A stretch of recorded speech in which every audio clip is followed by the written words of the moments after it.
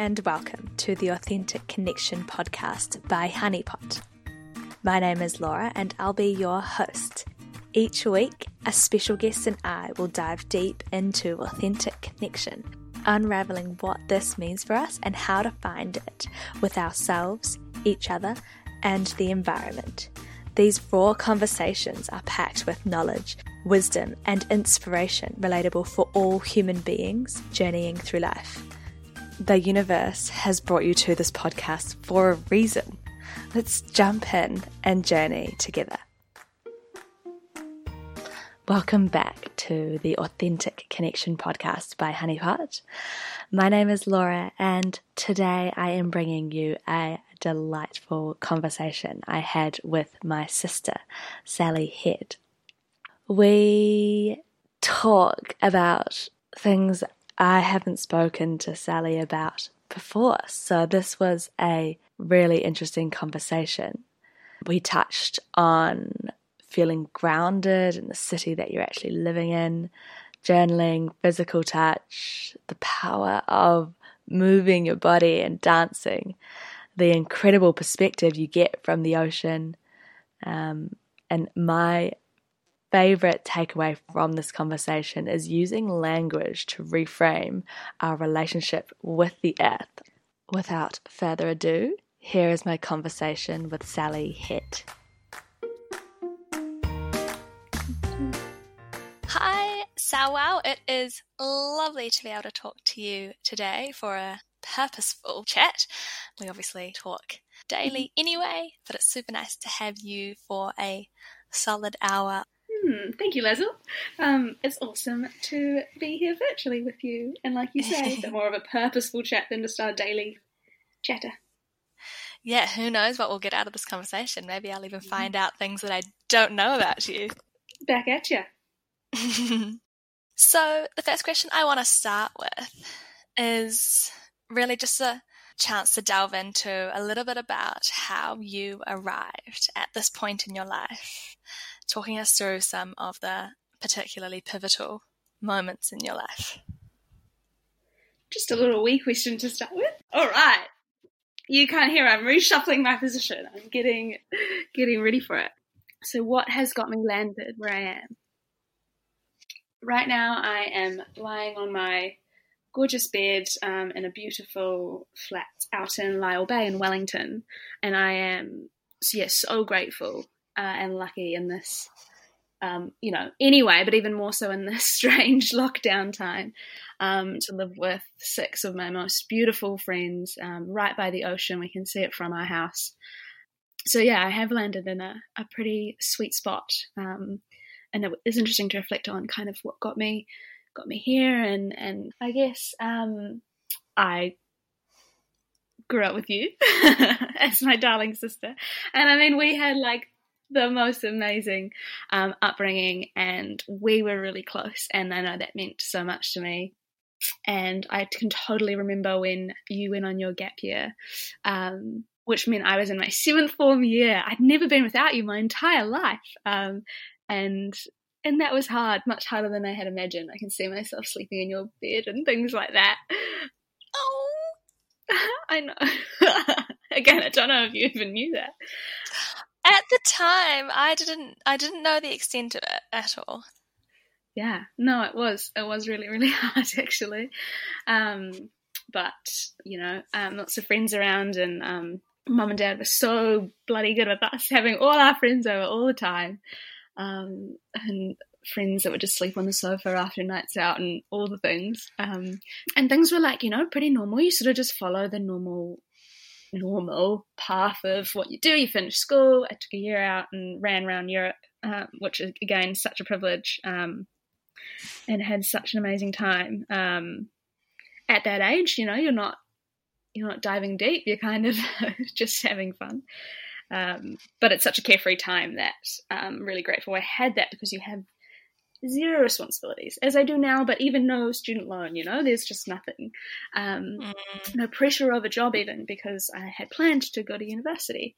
And again, follow the quite normal footsteps of heading down to Dunners, being the, somewhat party gal that I not even somewhat, the party gal that I was, it made sense to go down to Dunedin.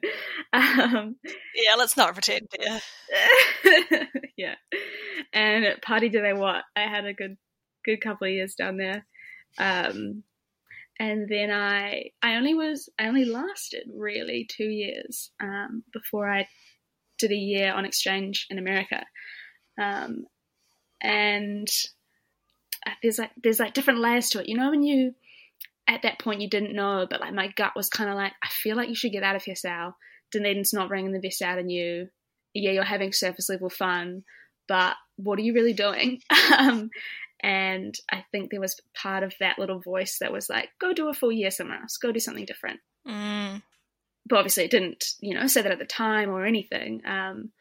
And just had the most incredible year at uni in Virginia, the University of Richmond. And I guess sort of why I go all the way back there is, I don't know, people ask, like, what did you want to do when you were at school or like at university? And like I never really thought about what I'd do. I never really pictured I would do anything in particular. Like I wasn't intelligent. I was kind of like the sort of fun, friends with people, slight weirdo, all good things. I didn't have any idea what I was going to do. And nor did I when I was in America. I feel like there's a general societal expectation that when we're that age, we should know what we're doing or what we want to do. But I felt like we were really lucky because Mum and Dad never put that pressure on us. Entirely. Yeah, it's kind of both sides of being a good thing because I didn't have that pressure, but also being that I didn't really have expectations of myself. But you're right, it's probably like, sort of a subconscious pressure there that I was avoiding. Well, looking back on it now for me, I'm always like, I was so young. It just didn't matter what I thought I was going to do back then because what was going to happen was always going to happen. Yeah, but did you think that back then? Did you have the trust that whatever's going to happen is going to happen? No, that's me thinking back now. I definitely didn't know that at the time. I felt like the expectation at the time was that you knew what you were doing. In some ways, I didn't actually even feel the expectation. I didn't think anyone had any expectations that I would do anything significant. Right, okay. Like kind of both. Yeah. If you know what I mean. Like I didn't have any dreams. Did you have any expectation for yourself? No. Well, there was no a career dream, an ambition, or anything like that. It's like I hadn't even let myself think about it because I was like, oh well, it's not really gonna happen. So it's like a kind of negative, low expectation of myself. And then when I was in America and I met all these people for the first time, I didn't have any of. This is like your classic story. I didn't have any of my baggage. No one knew anything about me. No preconceptions. Yeah. And because of my school down to university, everything follows you. And you kind of add it to your backpack and carry it with you. But in America, it was sort of just afresh and you felt really light and you could just be yourself. And people, we were just having different kinds of conversations, probably more aligned with my interests. I realized I was really passionate about, politics and economics, which was what I had been studying. Also felt like kind of luck of the draw that I happened to love what I studied because it could have so easily been another way. And I suddenly just had this kind of drive. I was like, we can do what we want and we can, make a difference, I guess, in an area that you wanted to. At the same time, I did have quite a lot of anxiety about finishing university and having zip idea what I wanted to do, and came back to New Zealand at the end of that year in America. And Laz, I do have such fond memories of you and me going for our goal. We were both back in Wellington, unemployed. Our goal was the half marathon. And we would go for these we had all day, but we'd go for these runs at 6 a.m. with Miss Ella Bryant, and then come home. It was always sunny. Either go via Cafe Mode for a scone or go home and make a smoothie and dance around the house to Blank Spaces by Taylor Swift. Oh my God. we just had all the time in the world back then. I know. It was a luxury to have company in that as well. So we could make it fun and we weren't just stuck in the existential crisis of having no clue. Yeah, although the existential crisis was definitely there as well. It's the afternoons. The morning was dancing around, the afternoon was crisis. But yeah, no, I did definitely feel that. Or what I felt at the time, and I definitely talked about it with our darling father, was, like I finished uni, I moved home to the city that I also wanted to work in, especially given I was interested in like policy and politics. Mm. And it didn't take me long to find a job in reality. It felt like forever. But I was like, what happens to the people that come to Wellington? They finished uni, they're paying rent while they look for a job, then they don't find one. What do? And they go home to where they're from, and that's it. And I found that privilege, guilt, and just thinking about that really, really hard, who didn't have the parents to kind of look after them. So yeah, that year wasn't the brightest year for me. I found that year very difficult. I really struggled, and even in my first job, which was amazing, I still found it an adjustment, and it was also a really, really intense, quite wacky workplace. I was just about to say, was it amazing? Would you have described it? I mean, obviously you did, but the work content was amazing.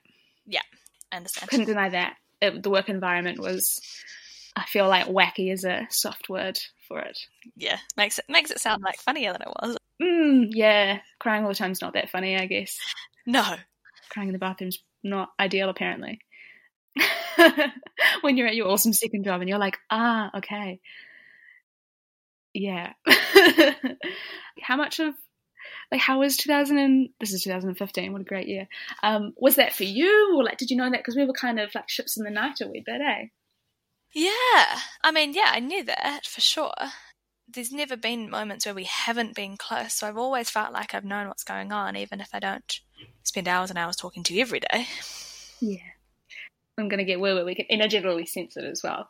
I don't know if then we would have used those words, but like, man, yeah, we totally know what's up with the other. You can do it through phone calls now, You can see my face and know how I am through a screen. It's scary, but also really great. And then I guess fast forward and suddenly I'm here. No, but another part of that time was, you're in Wellington and you're working, and you want to be anywhere else in the world but here, but don't have the means to do all the things that you dream of doing. And this came up with my flatmates yesterday, about how I was really obsessed with Spain for many reasons. A lot of my good friends are there, but I sort of have a little bit of an obsessive personality, and I was definitely kind of projecting a longing for home. Like I didn't feel a sense of home. Like I was in Wellington, which is my home, but didn't want to be there. And I was kind of like, outsourcing and seeing where I could go to get those feelings. Because they were asking if I still felt that way now. And I was saying, I really want to go to Spain, but it's not that level of obsession, because I feel really grounded and loved here in Wellington. So I don't need that from it, which I thought was a cool sort of different reflection of like how different Wellington in my life is in the last sort of 5 years, even though I'm, in the same place. Why haven't you left yet? When are you moving overseas? All that kind of fun stuff that we get asked all the time, eh? Yeah. I think it's totally all perspective, because at that point when we first got back to Wellington, it felt like we were there because we didn't have a choice. Mm-hmm. We were there by default, and it was the only option because it was where our parents were, and it's where we had a house that we could live in rent-free, which we were very lucky to be able to do, of course. Mm-hmm. But now you're in Wellington by choice. You could be anywhere in the world if you wanted to be. So I think that perspective of just being somewhere because you've chosen to be there, you've purposely, consciously chosen to be there, not just ended up there by default. Yeah, the freedom in it is amazing. And I've said this to people I was friends with way back when, and that we're both still here, and it's super conscious, like you said. And I don't need to sort of prove to anyone why you're still here. You always get those questions and things. I just know that in myself, I'm stoked and, happy for other people who want to and feel they need to go elsewhere. That's totally cool. It's a you do you kind of situation, I think. Totally. Cool. So Honeypot is all about connection. Connection to yourself, connection to other people, and connection to the earth, to the environment. So I was interested in hearing about your favourite way to connect to yourself, to each other, or to other people, and to the earth. So one of those each. Oh, that's a delicious question. Connection to myself. This has come up in the last week. It still comes to my head. I don't know if it's quite right, but what's the internal kind of dialogue that we have with ourselves in our head? And I talk to myself all the time, so much. My flatmates are like, "You are crazy." I sound kind of crazy because I'm talking out loud to myself, but that's definitely one way. So you're not just talking to yourself in your head, you're actually talking out loud. No, it's out loud. Yeah. Love it. Yeah. Maybe it's annoying. Don't know. Yeah, just think it out loud. But that's a good way to check in with what I really want to do, you know? And it's like, it's trying to listen to myself more, and questioning why I'm doing stuff so that I'm following what it is I really want to do. So that's a little funny way. So you find that a useful way to connect to yourself, not a distracting or a detrimental way? I do. At the same time, I'm like, is it like an insecurity that I'm like checking stuff, you know? I'm like saying it or something. So I'm still mid self-analysis here. But currently I think I find it comforting, and it makes me really present to what I'm doing. Amazing. Because I'm talking through, and it's like, should I go do this? Do I need to go pee? Yes, go. Do I need another cup of tea? Yes. Running around, yeah. That's one way. I guess another way, I'm a really big journaler, so I journal, I guess, most evenings as a way to check in, being like, how was that day? How are you doing? What do you want to do better tomorrow? Which is really useful, and things flow well with a pen. Sounds like you're talking to yourself as kind of checking in on the go, and then your journaling is your let's check in and wrap up the whole day situation. That's exactly it. It's because it's just the same, right? You are just talking to yourself when you journal. I just do it on a quick sort of... You just happen to be writing it down. It's like the process. That's myself, I guess. How do I best connect with others? Instantly in my head, I'm a really big... Oh, you can't see me, but I'm wiggling my hands around. Big touch person. So I find that just the most deep and accessible way of quickly dropping in with someone and expressing little touches of gratitude, of being cheeky and annoying, you know, walking through our now home office to get my tea and just kind of, you know, giving someone a little scare or something, but also, just a gentle I'm here for you, or hugs. Lots of hugs. We're quite a snuggly flat, which is amazing. Again, they're who I'm thinking of right now because they're the people that I'm currently connected with. And I think in person is a lot deeper than virtual. While still amazing to be able to talk to others, it's definitely on a different level when it's in person. And from a community perspective, I guess something that comes up for me is like sharing dance.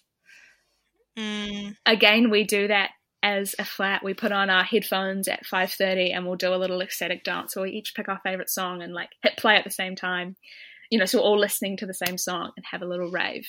Amazing way to like shake it out, to like connect and see how another person's grooving to the same beat, and you're like, that's an epic move, and like, oh, it's just so fun. It's pretty delish. And then also through, like, you know, I taught a dance class this morning virtually. Still felt the love there. It is even better in person. And I was able to share dance with the New Zealand's Hack the Crisis, which is the 48-hour hackathon that's going on this weekend, as their little first energizer. So you've got these 300 odd, you know, nervous people that are about to start this big weekend where they develop an idea into into more of a product or a service or whatever it becomes. So it's a cool way to share and build community, is through a boogie. And I know that you think that as well. I love a good boogie, I'm not gonna lie. We haven't boogied together in a while. I know. I think energetically just dancing in a room, whether it's dark and there's loud music playing, i.e. a club, or whether it's like your living room, I think, there's just nothing else like it, especially since we've grown up dancing. And so there must be something about the familiarity of moving in that way that our bodies really enjoy too. And I think we both we've touched on this together before, but around actually relearning how to dance for yourself, unchoreographed, unthought out, just going with the music. Yeah, in a way that's totally free, rather than deliberate moves to the left, then deliberate moves to the right. Just moving because you want to move, and it doesn't look good, doesn't have to be right or wrong. And then the third part, the getting in touch with nature. I am blessed we soul to live right by sort of on Lyell Parade, and so each morning I just go for a walk along the beach and then jump in the ocean, and it would 100% be the perspective you get from being in the ocean. Not all of our morning swims, you get that, you're kind of like, togs, running in, quick dive under, it's bloody freezing, give me a hot shower, but it's still really connecting.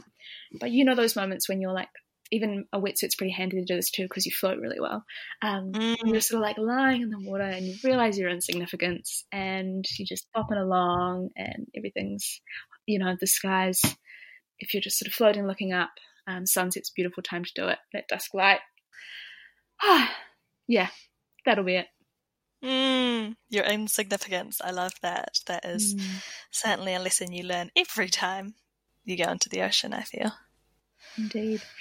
Yeah, a lot of travel, and we go so many places to see cool stuff. And when I get to places, I'm like, it's still the sunrise and the sunset that's by far the best. And it's like, oh wait, that's everywhere. That's at your home. You don't actually need to go anywhere to enjoy those beautiful things. So yeah, really trying to appreciate and settle into that. Also the full moon, got to throw that out there. Got to do a moon shout out. Connections to the cycles, the cycle of the moon, the cycle of the sun, day and night. Yes, I have the full moon and the new moon in my work calendar. It's not a mainstream sort of thing at my work by any stretch, but I'm just being myself, and it's like, cool, I want to know, so in the calendar it goes. Perfect. The next step from that might even be putting your own menstrual cycle into your work calendar. Yeah, I know, and I've just got days. I've just got little random full day 19 or so he doesn't know what those mean. Oh, you do already have it? Yeah. I was kind of joking. I mean, I do. I have it on a separate calendar to my work calendar, though, I must admit. Nah. So, in terms of the Earth, just in your opinion, there's no right or wrong answer here, what is the most effective or the easiest thing that we can do to help protect it? Is not wear shoes. If you want to know the first thing that came to my head, that's what came to my head. Not wear shoes. Well, so it was around, it's like having a better connection with it, right? You've got to care about it to then actually genuinely want to and take action to protect something. And people are so disconnected from it that actually a way to ground yourself to it and actually feel it is to connect with it through your body, which is through the soles of your feet. Amazing. So indirectly, just having more connection with the earth will flow on into your other actions of looking after the planet or not littering or, those sorts of little things. Yeah. I'm just almost finished Charles Eisenstein's book. He's amazing. Yeah, and he's going to listen to this podcast as well, so... yeah, you send it through to him. Send it through. I will. But just talking about how we don't need, or it's not the best way to get people to take action for stuff if they don't really care and they're doing it from a twisted level of guilt and yes, morally I should to do the good thing, but it's you don't actually care and it's never going to be authentic, therefore not kind of long lasting. So what we need to premise all of that is the connection. So spending more time out in nature. And he calls it Lover Earth, not Mother Earth. Oh, Because when you're growing up, you take from your mother, and that's, how it is. They give everything to you so that you can grow and look after you and nourish you. But that's our association we have with the earth, is that we just are constantly taking. So we need to reframe that to be... It's just there to look after us. That's what it's there for. Yeah. And there's no reciprocation. It's just take, rather. Hopefully, lover is more of an ongoing relationship where we listen to one another. So Lover Earth.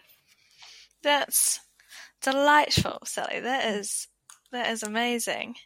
Yeah, because in my head I've thought about things, essentially the big question is, how do we get people to change their behaviour when it comes to the environment?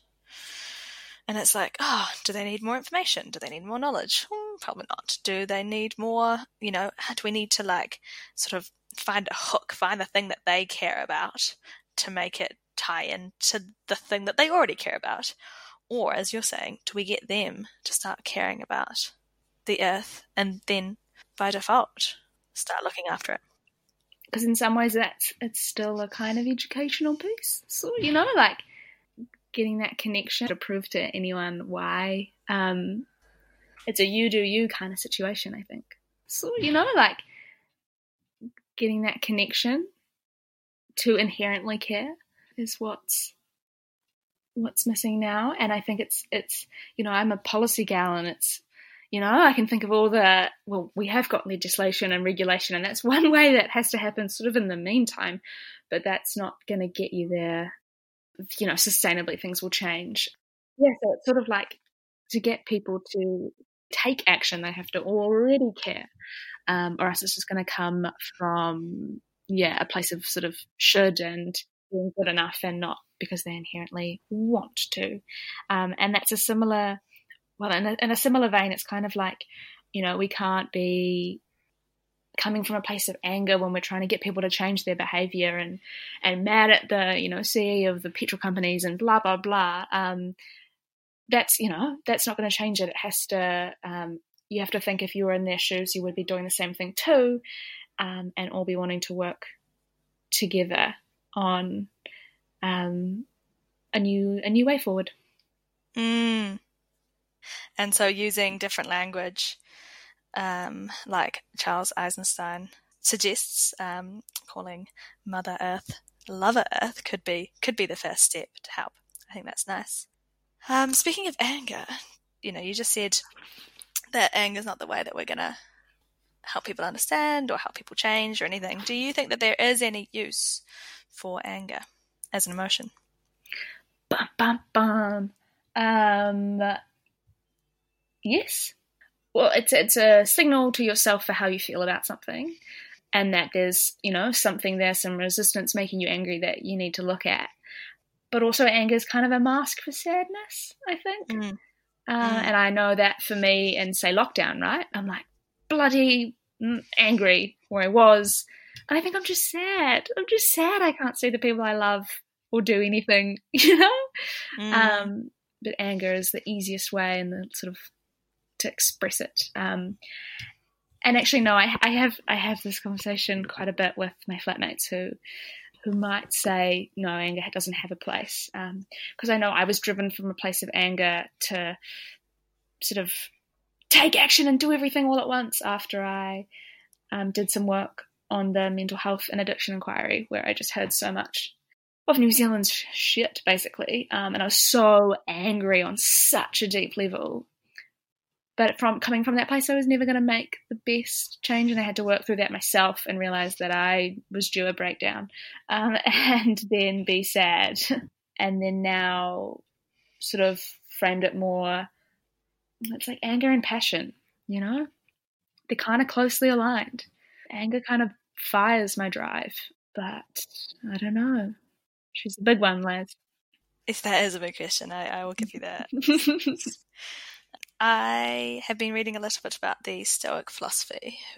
Stoics believe that there is no use for anger or and I don't know if I'm even really wording this right, but, really any strong emotions at all, any emotional reactions to the situation is less likely to help you make a better decision, I suppose. So, yeah, that's interesting. I still think just in the real world, compared to what world I'm comparing to, but the false world, the Stoic world, whatever, the world in the books. The theoretical, yeah. The theoretical world. I feel like in the real world that anger is useful and valid, and even if it does, exactly, show you how you feel about something. But if you know to leave space between feeling that and acting, and that you have to work through the anger before you take the action, you're kind of limiting the idea that I agree with those philosophers around anger doesn't produce the best sort of actions. So trying to give that space. Calming oh no, that's yoga. My next question is about something I've heard you speak on recently, which is community wealth building. Is it, Liz? Tell us a bit about. I thought it's nice because it's about community and connection and all the things that Honeypot is about. What's something interesting you've been contemplating around this idea recently? Yeah, well, you can't see me, but I'm sitting up straight. This is a serious question. No, because I'm like excited. But yeah, you're right. In the name, community wealth building is about community, which is about connection. Yeah, amazing. So there's such parallels, and it's sort of like this awesome umbrella kind of concept, and it can be called many different things, but this is one way of wording it and pulling together some really awesome kind of local, more distributed power, and trying to kind of keep wealth and that economic development more localized so it benefits the community and the real people. But there's so many different ways it can look like.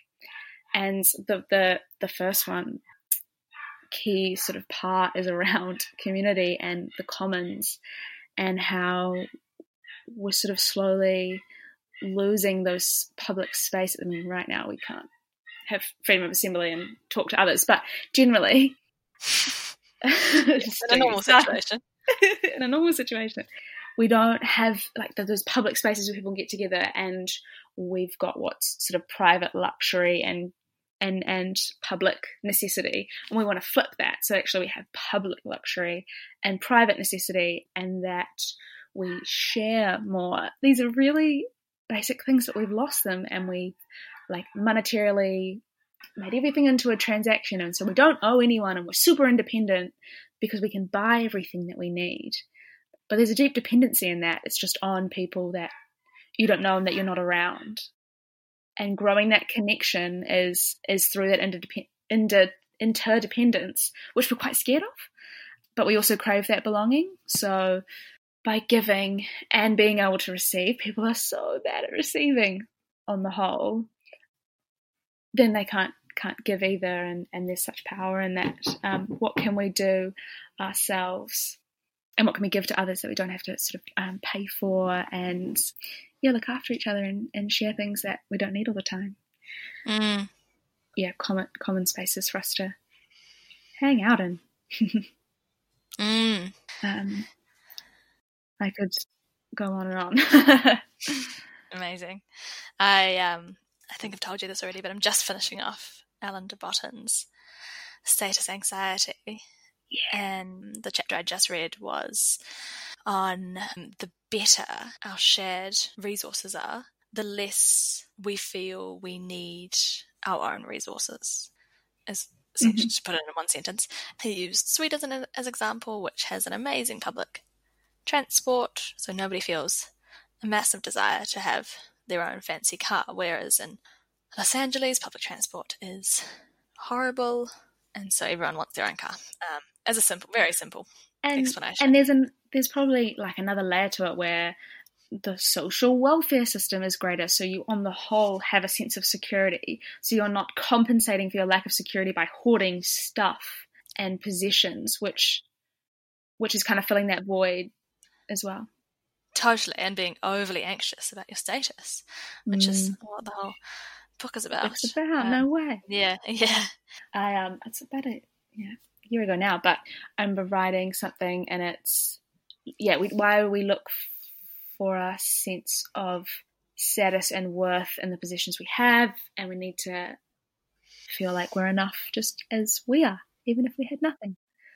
Or we can just shift, and our status is dependent on our relationships, or dependent on the value we bring, or the way that we look after our family, or the way that we look after the earth, rather than literally the dollar signs in the bank account or the cars in the garage. And this is just, the obvious disclosure that these are all stuff that we're constantly working on, and I understand, these are quite basic things sometimes. It's like, you are enough in and of yourself, and it's like, yeah, cool, I get that. But how do you actually live by that? In practice. Yeah. And that's a fun ongoing game, I believe. And getting your ego to just quieten on down.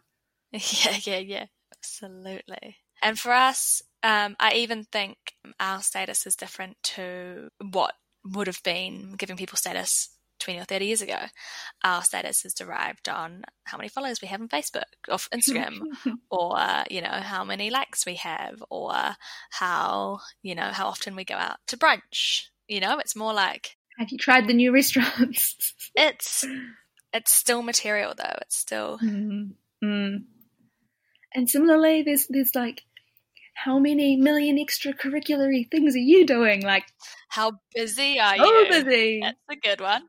So ridiculous. Well, you can see where it comes from, and I fall into it so much.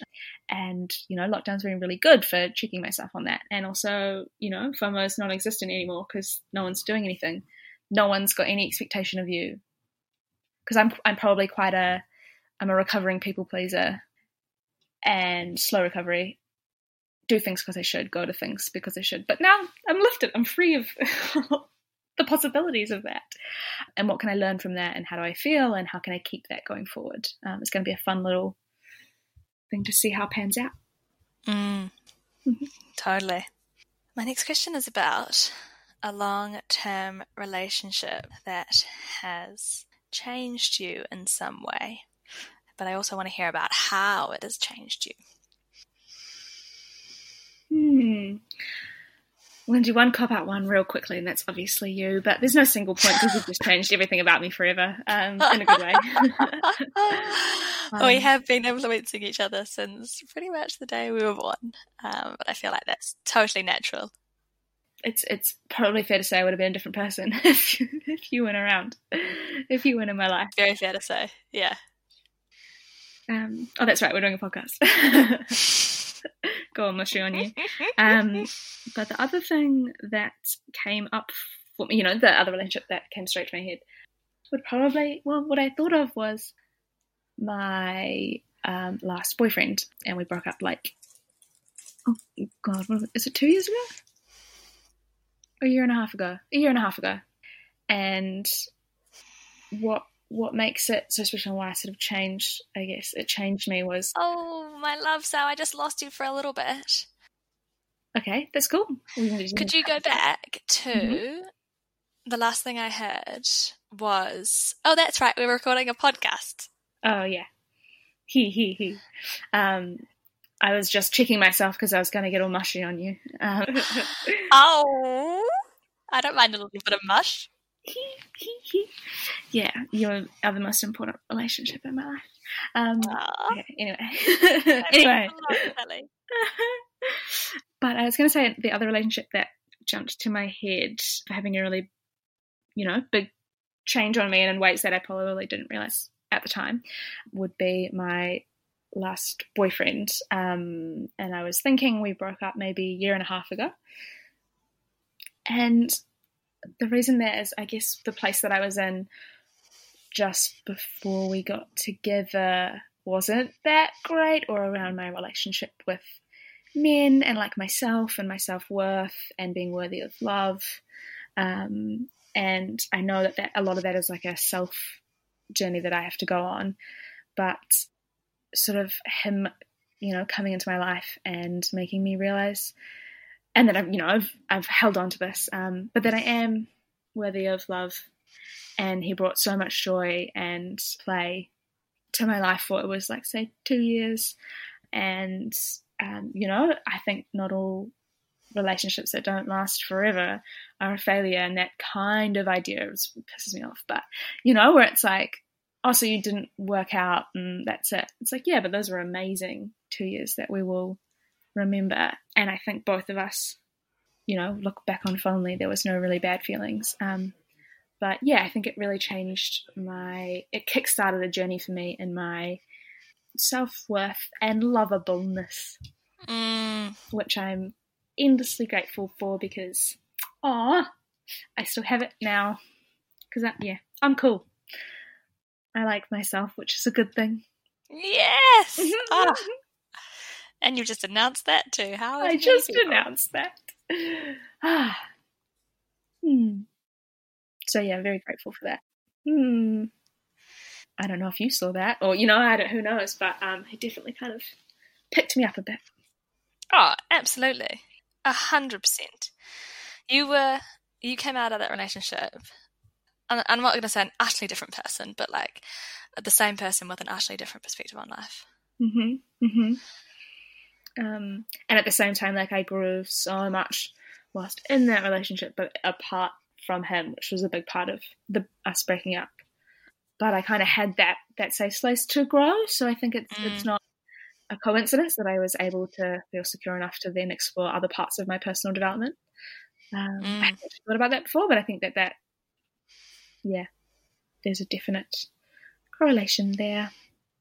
Oh, that is lovely, Sally. And going back to the first thing you said around relationships, in society being considered a failure if they don't work out, if it doesn't end in marriage and kids. I just completely agree with that. I just think, and this doesn't just apply to romantic relationships, there's always a purpose and a reason that somebody comes into your life, but it doesn't have to be that they come in and that they stay there forever. They might come in to teach you that lesson, to help you evolve in some way, shape, or form, and then they leave again. So totally right. And having space for new friends. I think it's really nice that we can look back on a relationship and see that even though it ended, to see it as a success.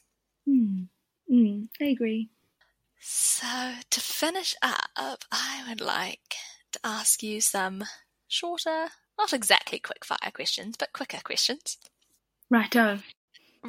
She's getting into the hot seat now. Ready to go. Bored for this. What is your favourite smell at the moment? Essential oil or any smell of something that, whether it's food or, whatever. It is and always is rose. Anything rose. Addicted. I have a rose essential oil, chuck it in my weed diffuser. Yeah, that's the one. Lovely. And your favourite current go-to breakfast? Oats. Oats with banana and peanut butter. Ah, delish. Good little autumn number, I think. The chocolate and maple peanut butter as well, just to be specific. We'll start working on that Fix and Fog sponsorship, eh? Yes. Person you look up to? There's so many people, why the pause? Yeah, I understand. I'm not like, and I do that, think about 5 people. But you've asked me for a singular person. And it could just be the person who's influencing you the most right now. I think just in general, our father Charles. That's nice. I look up to Dad so much. He's a gem. Pretty magical human. Favourite book? Doesn't have to be a recent read. Shock Doctrine by Naomi Klein. Shock. Do I need to go into it, or is that all you? No. I just want to hear the title again. I missed it. That was cool. That was the definition of quick fire. There, yeah. The Shock Doctrine by Naomi Klein. Nice. Thank you. Greatest author ever. Yeah. Favorite movie? Oh, goddamn, Miss Congeniality, get out of my head. Oh my god. That's what came to me. I love it. I was expecting Love Actually or Chicago. That came to. The other one would be The Untouchables. Which I know I saw with you, and I both laughed embarrassingly loud and cried in one movie in the theatre, so must be a goodie. God, that was pretty magic, wasn't it? And this one's a little bit harder. I don't expect you to know it off the top of your head, word for word or anything, but favourite sort of quote? Yes, okay. This one I should get people to prepare before the podcast, shouldn't I? I'll my favourite poem, which is sort of like a quote, I guess, is when I am full and you are full, we are two suns. I think it's really beautiful. Rupi Kaur. And then my favourite quote is Tim Jackson, who's a badass, like, sustainable economics guy from Surrey in the UK. And it's something along the lines of, we spend money we don't have to impress people we don't like through things we don't need to make impressions that won't last. Boom. Ooh. Contemplating and thinking on that one for a wee while, couldn't I? Mm-hmm. Yeah, well, I suppose then it all comes back to the fact that nothing lasts. No, you are correct. You are not wrong, Liz. Well, that is a horrible note to finish on. So, what is the thing that you are most grateful for right now? My family. Which is you, little one. No. Always. A darling, Mum and Dad and you. Oh, that's so lovely. Also sunshine. Sunshine. Yeah. It's sunny today. I'm going to go out for a walk. Another walk. It's going to be great. Sounds delightful. Well, thank you so much, my darling Sally, for your time, for this delicious conversation. No, it was a delight, Les. Thanks for having me. We should do it again. We should. Online and offline. Yeah. So good. I hope you've got a smile on your face. I do. I have so many warm, fuzzy feelings right now, Sawa. That's good, Leslie. Thank you so much for listening today to my conversation between myself and Sally. If you would like to look into a little bit more about what Sally's been up to, you can find her on her Instagram page at Sally Hett. She has links to some blog posts that she's written on community wealth building and other things in the public policy and social sector. Please let me know what you think of the conversation so far, guys. I would love some feedback. If you did like what you've been hearing, please leave a review and share it with your friends. Okay, thank you so much. Bye.